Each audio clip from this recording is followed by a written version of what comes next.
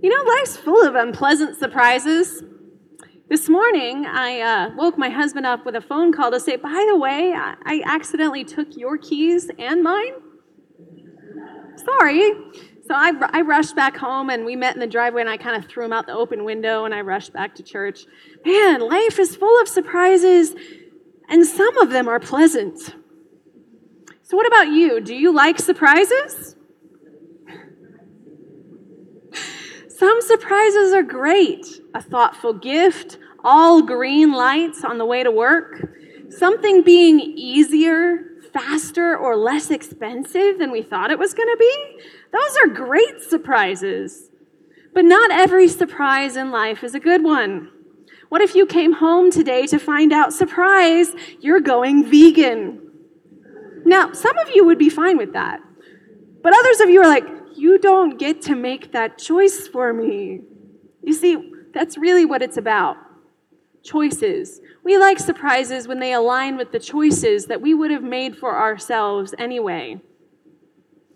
The surprises that we wouldn't choose for ourselves, losing a job, losing a loved one, losing a dream or a hope, we don't like those surprises. Surprises are pleasant when secretly we are expecting them or hoping for them. Selfish creatures that we are, we like surprises when they benefit us. God, however, is full of surprises, and usually they're not about me or about you. You see, God is up to something far bigger than our vision of a world dictated by our wants and our hopes and our dreams. Sometimes that means that when I'm surprised by God, it's something far bigger, better, or grander than I could have imagined. And sometimes the surprises I get from God are no, not yet, or just you wait and see. That third one's a doozy. So when was the last time God surprised you? When was the last time God defied your expectations? Did you like it? The scripture we read from the Gospel of Luke this morning is full of God defying the Israelites' expectations. Now, Jesus thus far in his ministry, according to Luke, has been baptized, had the Spirit descend upon him with the declaration, "You are my Son, with whom I am well pleased," only then to be driven out to the wilderness by the very same Spirit and tempted and tormented by the devil. Talk about a surprise. If things are going well and God is pleased with us, we tend to assume that life will be easy, that life will be pleasant. When the truth is, sometimes in order to fulfill our purpose, we have to face trials and temptations. So Jesus is coming back from the desert today, and he is firm in his purpose and his mission, and we hear that he's filled with the Holy Spirit's power. So surely now everything will go well for him, right? Well, we heard last week that Jesus' first sermon was to declare that the Spirit of the Lord was upon him, and he was anointed to bring the good news. Jesus spoke with authority and power when he declared, "Today the scripture has been fulfilled in your hearing." Surely this is good news. God has a plan, and it's coming to fruition. What a great surprise. Surely those people in that Nazarene synagogue were happy. And they were, at first. We heard in the story that all eyes were on Jesus. They were listening and were amazed. But then the murmurs start. You see, Jesus had defied their expectations. Isn't that Joseph's son? Who is he to declare the year of the Lord's favor? And Jesus again begins to speak. He speaks even knowing that he will be rejected. He speaks even knowing that he is at great personal risk. He speaks as a prophet in the same vein of the prophets of old as Jeremiah, who wrote, Before I formed you in the womb, I knew you. And before you were born, I consecrated you and I appointed you as a prophet to the nations. Jesus speaks to an agitated, murmuring crowd who is questioning his authority. And he has the audacity to tell this synagogue, actually, this really isn't all about you. Elijah wasn't sent to the widows of Jerusalem. He was sent to a foreign widow in Sidon. And Elisha didn't heal the many in Israel who had leprosy, but instead healed Naaman, a Syrian. Jesus affirms that God's plans often aren't for us or about us, but are instead about accomplishing something far greater, spreading God's love to all the nations. Jesus had the audacity to confront his hometown family of faith and to say, I've got good news. Captives will be released, and the blind will see, and the poor will find relief. And it all sounded like really good news until God began to defy their expectations.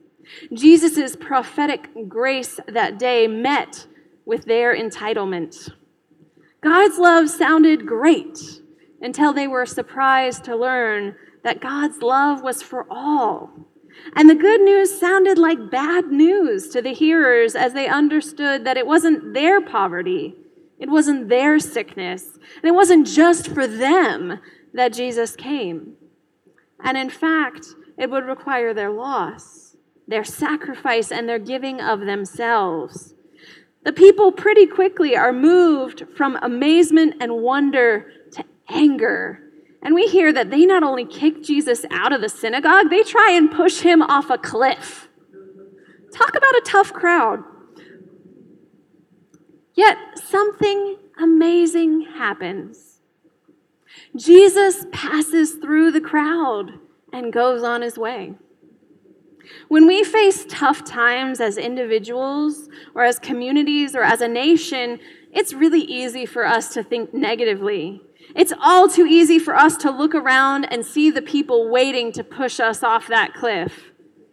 Maybe it's not even the others around us. Maybe it's the dark night of our own soul, our own inner darkness or depression or health problems that we fear are just waiting to swamp us again. In these moments of fear, I want to assure you that you too can pass through this. It's easy for us to think, oh, sure, Jesus can just phase through anything. That crowd wasn't going to get him, but that's not going to work for me. But it could. I am telling you that the words of Jeremiah hold true for each of us. Before you were formed in the womb, God knew you. God knew you, and he created you for a purpose and a plan. God looked around at the world and decided it needed one of you. So if God has a plan for us, we know that we were made to be beloved of God and to make that love known. We were made with God's kingdom purposes. We were made to be loved and to love one another. God has a plan for you right now and for all the rest of your days. So if God has a plan, what do we need to do? Follow. And as much as possible, without fear. In following God's plan for our lives, we will doubtless be surprised in both good and not so good ways. We may be placed in seemingly impossible and difficult situations. As Christians, we will have the opportunity to speak uncomfortable truths. We will have the chance to offer perspective and counsel that the world isn't really interested in hearing. You will have the opportunity to tell others of Jesus' love for them, and it will shock them, maybe even offend them. Will you rise to the challenge anyway? Will you act out the faith, hope, and love that you have in Christ, even when it makes you unpopular? Will you do as the psalmist suggests and take your refuge in God, trusting that you will never be put to shame? Because I would hate for us to be guilty of that same sin of the Israelite synagogue that day in Nazareth. You see, God doesn't need to send Elijah to the widow in Apopka. God doesn't need to send Elisha to the community health center. God doesn't need to send Paul to Oakland to let our neighbors know that he loves them. Do you know why? He's sending you.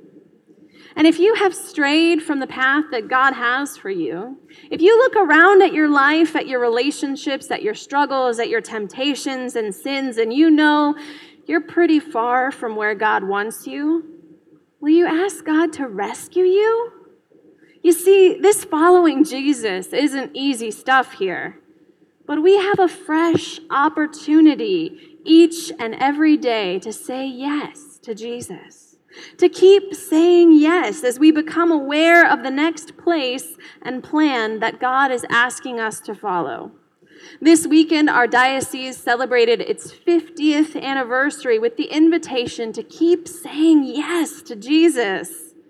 This is an invitation to keep allowing Jesus into new parts of our personalities, our lives, and our actions, and let the love of Christ transform and conform us. You see, we know only in part. We prophesy only in part, and we follow a dimly lit path. We see God's plan for our lives in snippets and moments of brightness in an otherwise dark world.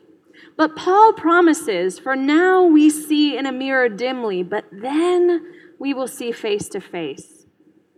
Now I know only in part, but then I will know fully, even as I have been fully known. And now in faith, hope, and love abide these three, and the greatest of these is love. Jesus, on his path, passed through the midst of some very angry people who were not happy with what God had in mind. I want to invite you to think about who and what might you need to pass through on your path of following Jesus. Regardless of what you are passing through, or the old self as it is passing away, may you have hope in the knowledge of the love of God. You are fully known, fully loved, and wonderfully made for a kingdom purpose. And that kingdom purpose is summed up in the words of Jesus, love others as I have loved you. You see, that's where that crowd got angry. They wanted to rest in the love that God had for them.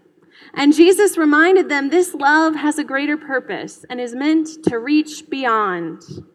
I hope today you will say yes to Jesus. Not just here as we receive the bread and the wine in communion, but I hope you'll say yes to his love for you and carry that love with you this week and go love on others, because they need to know too that they are fully known and fully loved. For that is the way of Jesus, to love one another as Christ loves us. Will you walk in the way of Jesus this week?